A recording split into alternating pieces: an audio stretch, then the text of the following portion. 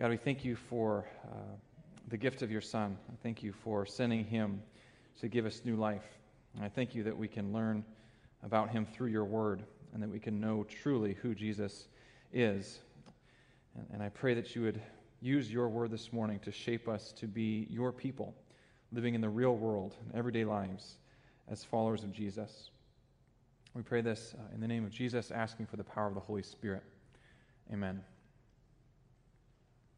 I found out this week that September 18th, just in a couple weeks, is National Back to Church Sunday.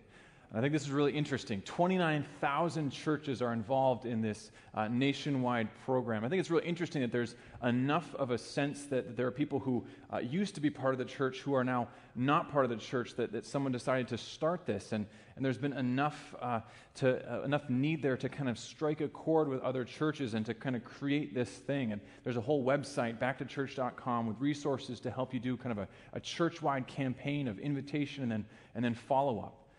Trinity's not participating in this, but really our heart is aligned with that same kind of thing. We've been working hard to try to create a culture where each one of us who is a follower of Jesus is engaging those not only who used to go to church but don't now, but those who have never heard about Jesus. We want to be building a culture where we are naturally and routinely inviting others to join us. And the need for this is readily apparent. For those who follow this kind of thing, there's been a lot researched and a lot written on the rise of what they're calling the nones, people with no religious affiliations. This would include agnostics, it would include atheists, it would include those who believe in God or multiple gods, a plurality of gods, without actually belonging to a particular church. And my generation is the most likely to identify as a none. More than a third of us would identify as having no religious affiliation at all. It's a big enough trend that National Geographic magazine actually ran an article this spring called "The World's Newest Major Religion is No Religion." And you likely know people who would identify as following under this camp. And maybe you yourself are there and you're kind of drawn to that yourself. And of course, with the rise of the nones comes a corresponding drop in church attendance, particularly those who attend church regularly. And of course, that number is really hard to nail down because the percentage of us who say that we go to church regularly is actually much higher than the reports actually coming from churches on attendance. And this is at least somewhat reflective of the new norm of what it means to be a regular church attender. A couple of decades ago, regular church attendance meant that you were at church 3 times a week. You were there Sunday morning and probably Sunday school and a worship service. Then you were back Sunday night for a service. And then you were back on Wednesday night for a prayer service. So 3 times a week you were in church. That was regular church attendance. Anymore, regular church attendance might be as little as 1 or 2 times per month. Not 3 times a week, but 1 or 2 times a month. Now, from the perspective of someone who loves the church, these trends can be really frustrating. But it got me thinking about an even more fundamental question. Well, why would anyone come to church at all? I mean, why is anyone here in the first place? I mean, let's think about this together. You probably have other things that you could be doing right now, right? It's a nice sunny summer day. You could have a cup of coffee. You could be sitting on your deck, reading a nice book, enjoying the last official weekend of summer. You could be plopped down on your couch watching 20-some hours of pre- and post-game analysis and thoughts and other stuff from the latest sports games. You could be taking a walk out in the state park. And yet, for some reason, you've decided to come here. Some of you are on vacation, and you're still deciding to come to church. Why would anyone do that? Now, before you decide to kind of change your mind and get up and leave, because those sound like better ideas than just kind of sitting here for a little bit, let me say that I'm glad you're here. It'd be kind of lonely without you, so thank you. But I believe that you're a part of something that's incredibly important, and that's what we want to talk about this morning. And it's very important for the church to frequently come back and recalibrate, come back to what we are doing and why we are doing it. And that's what we're going to do in this 3-week series that we're starting today called One Mission Together. Now, if you're part of our church family, if you've been with us this summer, you know that we're calling our vision to reach our community, be intentional about that one mission. It comes from the heart of Jesus, who says that a shepherd will leave 99 sheep to go after one single sheep. And this great verse in Luke 15, there is rejoicing in the presence of the angels of God over one sinner who repents. And if that's God's heart, then we want our hearts to line up with God's heart. We realize that every single one matters to God. At the same time, we realize that every single one of us who is a follower of Jesus is called to reach out to those people who right now are living outside of a relationship with Christ. And so with this one mission, we realize that God has put people in our lives, our ones, and he's put them on our hearts and positioned us to reach them. And so we want to be intentional about praying for them. We want to be intentional about building a relationship with them and being able to tell them about Jesus. So that's how we're working together to reach out into our community to make more disciples of Jesus. But this series that we're starting today, we're going to see how the church is so important to it, why the community of faith is such a vital part of that. And the first text that we're looking at in this series is Ephesians chapter 4. So please turn there in your Bibles if you haven't already. Ephesians 4, and we'll look at verses 1 through 16. If you don't have a Bible, that's fine. You can grab one from the pew rack. It's found on page 1158. Ephesians chapter 4, 1158. As we look at this text, we're going to see two reasons why the church is so important and why I'm so glad you're here this morning. First, it's because God has formed the church. He has made us into one body. Listen to how Paul starts this section of text, beginning in verse 1 of Ephesians 4. As a prisoner for the Lord, then, I urge you to live a life worthy of the calling you have received. Be completely humble and gentle. Be patient, bearing with one another in love. Make every effort to keep the unity of the Spirit through the bond of peace. There is one body and one Spirit, just as you were called to one hope when you were called. One Lord, one faith, one baptism, one God and Father of all, who is over all and through all and in all. Now we're picking up halfway through a letter to an ancient church. And in the very first clause here, we get a clue that there is something bigger going on here. There's a tiny little word in my translation, it's then. Your translation might have therefore. That is pointing back to this hugely important explanation of the gospel that Paul has started this whole letter with. He started with looking back at the amazing thing that God has done for us in Jesus, that God has blessed us with every spiritual blessing in Christ, and talking about all that looks like. And then in chapter 2, he's saying, as for you, all of us, we were dead in our transgressions, we were dead in our sins, we were like everyone else deserving of God's wrath. And then the good news that, but God, who is rich in mercy, has made us alive with Christ. It is by grace we've been saved through faith. So all this hugely important gospel emphasis in chapters 1, 2, and 3. And then in chapter 4, then, in light of all that, this is how you are to live together. So behind everything that we're talking about today is this idea that God has done something huge that has transformed our lives. So the gospel is behind all of this. Don't try to do what we're talking about today without first getting the gospel. So if you don't know what the gospel is, go back to Ephesians 1, 2, and 3. Read those out. And you can even focus in on Ephesians 2, 1 through 10 and get a real sense of what the gospel is. So start there, and then in light of all of that God has done for us and how that has transformed everything in our life, therefore, I call you to live a life worthy of the calling you have received. So Christians now are called to live in a particular way. So this whole passage, everything that we're looking at today, is under the banner of living a life worthy of the gospel calling that God has given us. We see what that looks like in concrete terms in verses 2 and 3. Be completely humble and gentle. Be patient, bearing with one another in love. Make every effort to keep the unity of the Spirit through the bond of peace. Now, this is interesting. It means that living worthy of the calling of the gospel means there are other people in my life, and I have to live in a particular way toward these other people.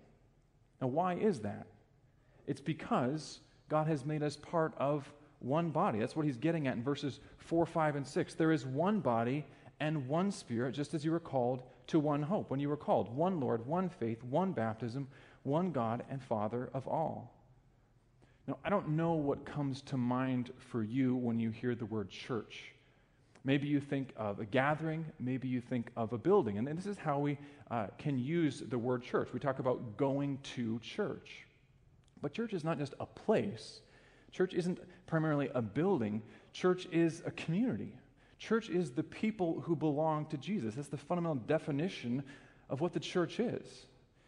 So if you are a follower of Jesus, whether or not you've ever formally become a member of a particular church family, you are part of that one body that is the church. The church is one body because of God's action. It is one because of all the other ones that we see in this paragraph. We have one Spirit. God's Spirit is living and active in us, giving us life. We have one hope. So we have the same hope. We have the same faith. We have the same Lord who is Jesus. It's because of all these ones that we are united together. See, it's the good news of Jesus that creates the church. The church is everyone who trusts in Jesus. And that means that there are no Christians, there's no such thing as a Christian who's not part of the church because God has drawn us together. And that's one of the reasons it's so maddening for me to hear many in my generation express this sentiment that, well, I love Jesus, but I hate the church. Well, it doesn't really make sense, does it? It turns out that Jesus actually loves the church. Jesus loves the church so much that he died for her. And his death covers all of the sins and all the imperfections that you don't like about the church. For us to say that we love Jesus but we don't like the church, it just misses the point.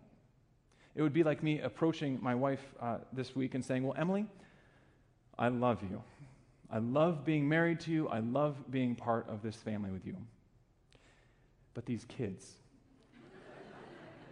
they have so many toys, and they tend to get those toys out, and the floor is just covered with all these toys. And you know, we end up having to buy school supplies for them, so we've got to put some of our budget there. We end up having to buy more food to feed them. So here's the deal.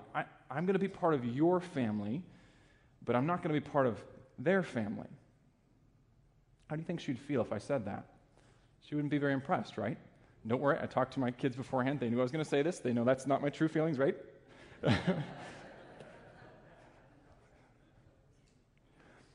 If you love Jesus enough to call him your Lord, then you are part of the church. God has formed you together into this one body. We are called to one body together with everyone else who loves Jesus enough to call him Lord. Because of Jesus, the church matters. That's why the church is so important. To live worthy of the calling that we've received means to live as one body, to actually care about these people around us. We find that we have a responsibility toward one another. And this is not just abstract.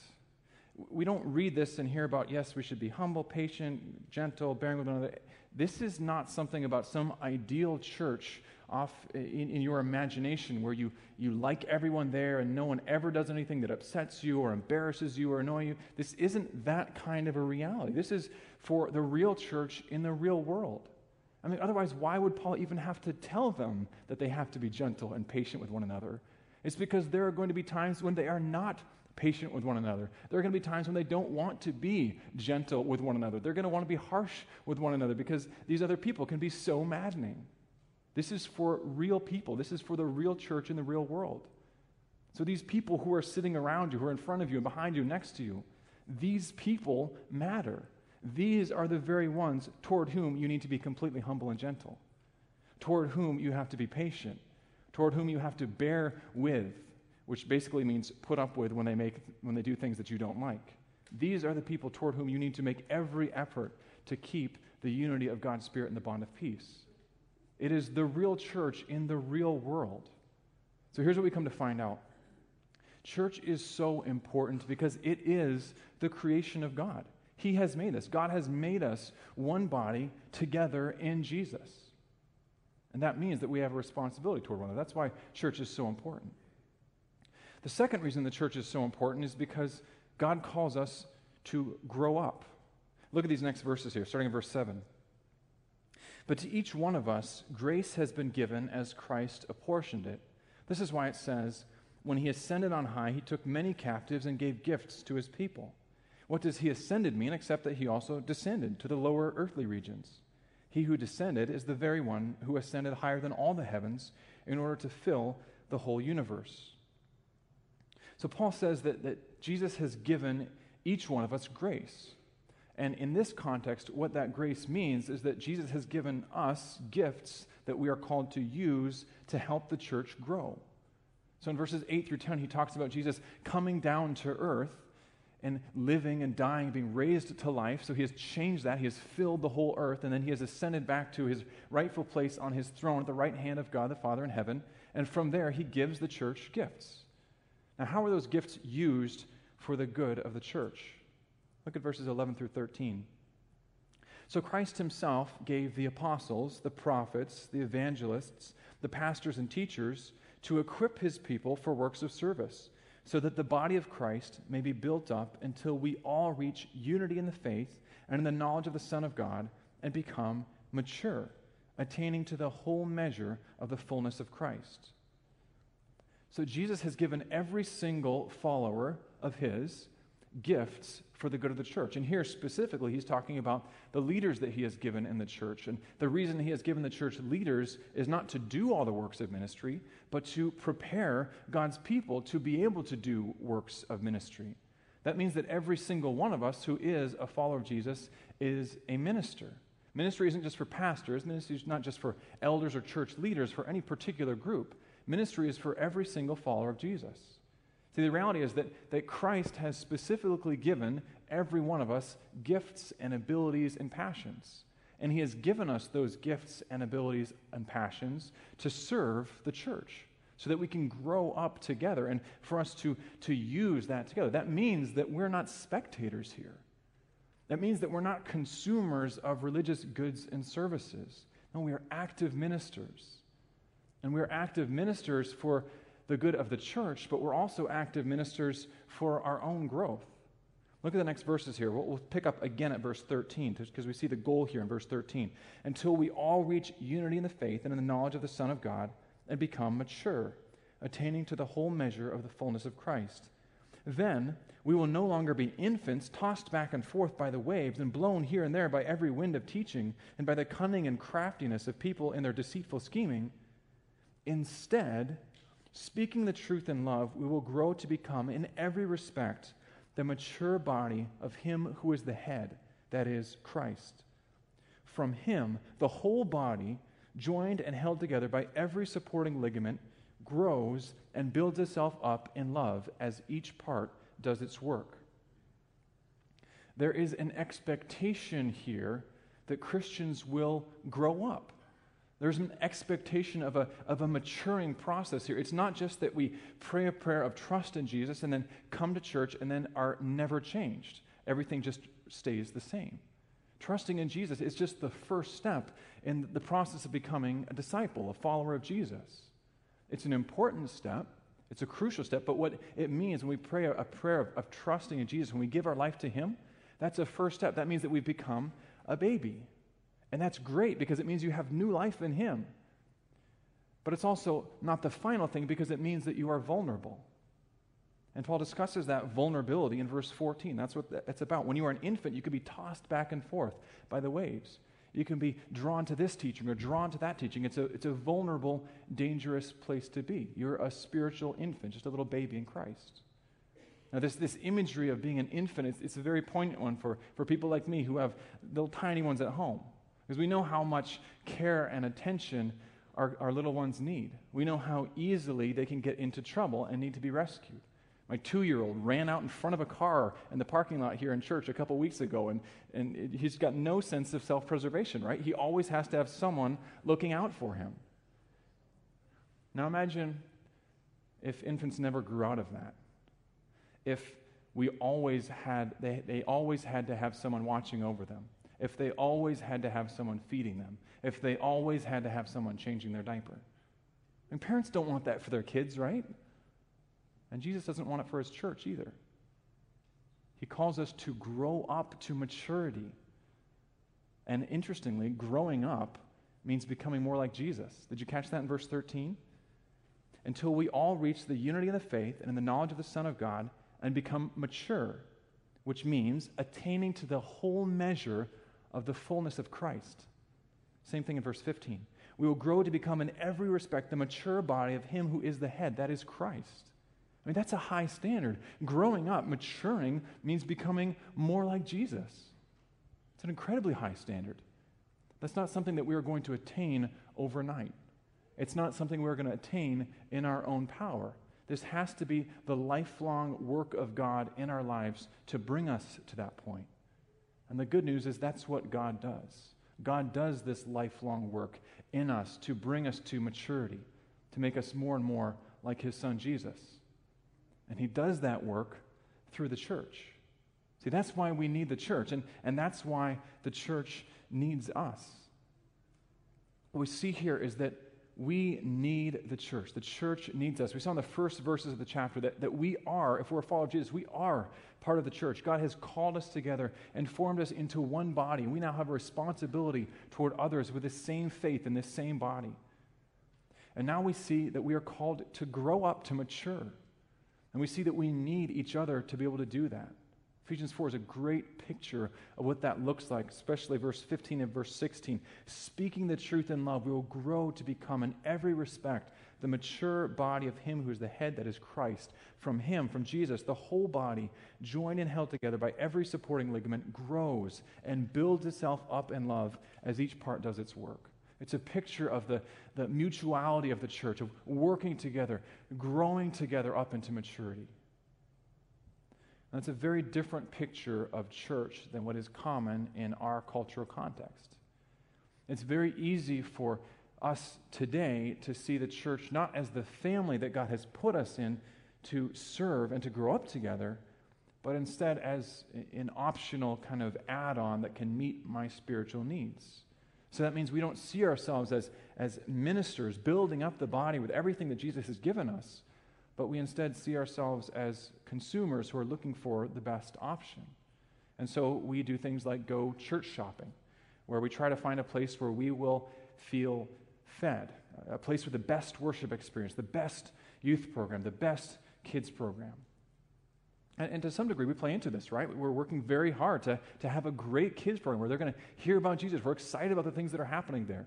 We're working really hard to continue to develop our worship ministry so that there's an undistracting call to worship God and to give voice to the praise of God's people. I got to go online on Saturday nights and try to Google the best sermon I can find and rip it off and plagiarize it so that I can kind of engage people. It's hard work. But even the structure that we have here, right? We've got all seats facing a platform, and then we've got someone standing up on a platform talking back at people. All this stuff kind of works against the feeling of mutuality here. It kind of continues to create that consumer mindset. But here's the reality. We are not here to be entertained. We are called to grow up, to be like Jesus. If you're a follower of Jesus, listen, do not be complacent. Do not coast through life. Jesus did not rescue us so that we could sit in a pew every Sunday and always be the same.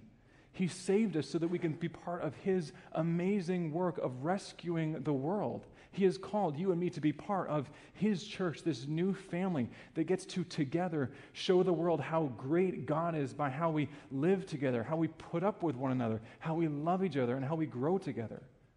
This is why the church is so vitally important for us.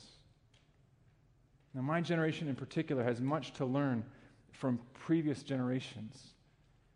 For most of us, we do not make church a priority. It's another thing on the list, and often it's the first one that gets kicked off the list. I was talking to a fellow pastor who was just kind of bemoaning some of the trouble he had in working with some of the people in his church, and he said this. He said, if I was a soccer coach, this would be much easier. If I was a soccer coach, everyone would show up. That's a harsh statement, but the degree to which that is true is the degree to which our priorities are sorely out of line.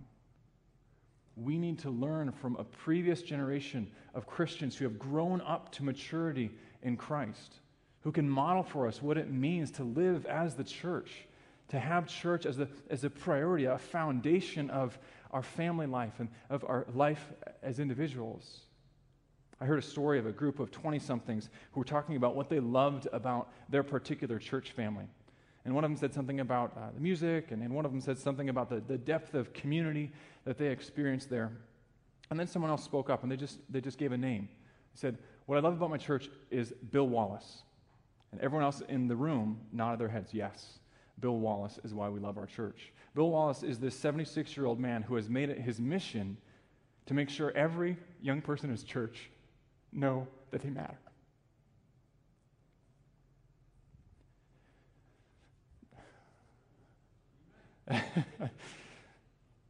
And so he goes to basketball games, he goes to plays, he goes to band concerts, and he makes an intentional effort every Sunday to greet those people by name, to say hi to them, and to find out about their interests, to ask them about their life. He wants them to know that they matter. Why do I get choked up about this stuff? It's ridiculous. That's someone who gets it. He gets that this matters. He gets that he is called to use his gifts of encouragement to actually encourage others. It doesn't matter if they're 60 or 70 years younger than him. They are part of this one same body, and God has given him a gift and a passion, and he's using that every single week. His life is oriented around being a minister of the gospel. The church is so important for this. It's not an add-on. It's not an optional kind of thing. See, we need each other to be able to learn how to live. God has called us to grow up, and we need each other if we're going to be able to do that. For our church family, our community to grow, we need you to be actively involved, using the gifts that Jesus has given you for that very purpose. And for you to be growing and maturing yourself, you need the community of faith to come alongside of you and to be a venue for you to serve and minister together. We are in this together, and we need each other. Community is such an important part of the Christian life and what it means to grow up into maturity in Christ. And we're at a place in our life as a church where community doesn't necessarily come naturally. It's not necessarily an easy thing for us. When my wife and I got here 6 years ago, there were few enough people here where we felt like we could know everybody. And that's a good feeling. It's the kind of feeling where you feel like family, and it's easy to have a new person come and to feel like family. And this is what we experienced. People had us over to their homes for dinner. We got to hear their stories. We got to share stories. We felt like we were really in this together. We belonged together. We were part of the family. But there's this tipping point over the past several years where we went from feeling like, yeah, I know everyone in my church, to realizing that there's some people that I don't know in church, to realizing there are a lot of people I don't know in church, and suddenly you're like, who are all these people who are in our church? I don't even know their first names. I had this really alarming experience early in the summer. It was during the second service, and I looked out as I was preaching. This is what goes through my head when I'm preaching, and I realized that half the people in the room, I didn't even know their first names. How can you grow up together in community if we don't even know each other? This is one of the reasons we're pushing small groups so hard right now. This is one of the reasons that they're so important for the life of the church. Christian community is a vital part of what it means to be a Christian. It's what God uses not only to grow us, but also to make our mission in our community more effective. Community is always going to be important for us because it is the biblical model for church life, and it's one of the key means that God uses to grow us. And so as we continue to push hard to make more disciples of Jesus, to bring the gospel to those who haven't heard of him, to make more disciples, as we continue to do that, we also have to work hard to live in community together so that we can grow up together as well. Small groups are just one way of doing that, but they're an important way of doing that because they give us intentional, regular times with a smaller gathering so that we can actually apply God's word together, so that we can pray together, so that we can care for each other, so that we can reach out together. Now, if you've been in church for a long time, you might hear the word small groups and just kind of check out. You've done small groups, maybe you've led small groups. We've tried them this way, we've tried them that way, we've called them this, we've called them that, and frankly, maybe you're just a little tired of it. You've heard all of this stuff, and you've just kind of given up hope that this can actually be something that's effective. Or maybe you're on the other end of the spectrum. You've never been in a small group, and the thought of gathering with a smaller group of people where you might be a little less anonymous makes you want to run and hide and never even come near those things. Why would anyone ever do that? Let me just say, I get it. We're not saying that groups are perfect. We're not promising that suddenly these people are going to become your best friends and we've got it all figured out and this is going to be perfect and easy. There's a lot of opportunity. There's a risk here for rejection. There's a risk here for relational difficulty. There's a risk here for discomfort. And yet for all of that, they're an important way for us as a church today to follow the pattern of living together well as the community of Christ. Growing up together in Christian community is simply too important to say, you know what, I've done that before, I've tried it, and I'm just not sure it's going to work. It's important enough to keep pushing through the hard things. Sometimes it's even the difficulty, it's even the imperfection that God uses to grow and to shape us, and then to help us grow and shape the church. And if it is a daunting thing, if it is a scary thing for you, we want to give you easy on-ramps so it's a little less scary. Break the ice, try it out. You don't have to commit to being in part of a group for 5 years. Just come to the first one. See how it is. See if these people are really as scary as you think they might be. This is a huge opportunity. Growing up together in Christ is much too important to just let slide and just ignore and pass by. As we alluded to earlier, there will be a chance for sign-ups next week. And this is really a great chance for you and I to change our concept from the church being this weekly thing that I attend to a family that God has given me to help grow me and to help me be part of growing. Let's go back to our opening question. Why would anyone ever come to church? Right? Church is messy. Church takes up time. Church can be demanding. You might come on a Sunday morning and be pressured to sign up for small groups. But church is beautiful. Church is the place where people from every background, in every walk of life, with all sorts of different interests and all sorts of different gifts, come together by the work of God to become one body, one family together. And in this messy, imperfect, sometimes maddening family, we find that we have the joy of growing up together. And against all odds, little by little, sometimes 3 steps forward, 4 steps back, we are becoming more and more like Jesus. And that's why Jesus has given us the church. And that's what we want to do faithfully together. Please join me in prayer. God, I thank you for the church. There are many of us who have been disappointed by church, many of us who have been hurt by the church, many of us who have been frustrated with the church. But what a gift that we are not all alone, isolated to our own little world. What a gift that we've been given this new family. I pray, God, that you would be gracious and merciful to us. We know all too well how imperfect we are and how imperfectly we live in community.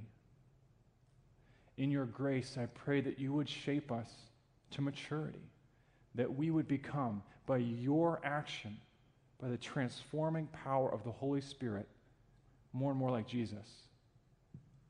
We want our whole community to be able to look at us and say, yes, they are not perfect, but their God is good, and he is powerful, and he is doing something there for your glory. In the name of Christ, amen.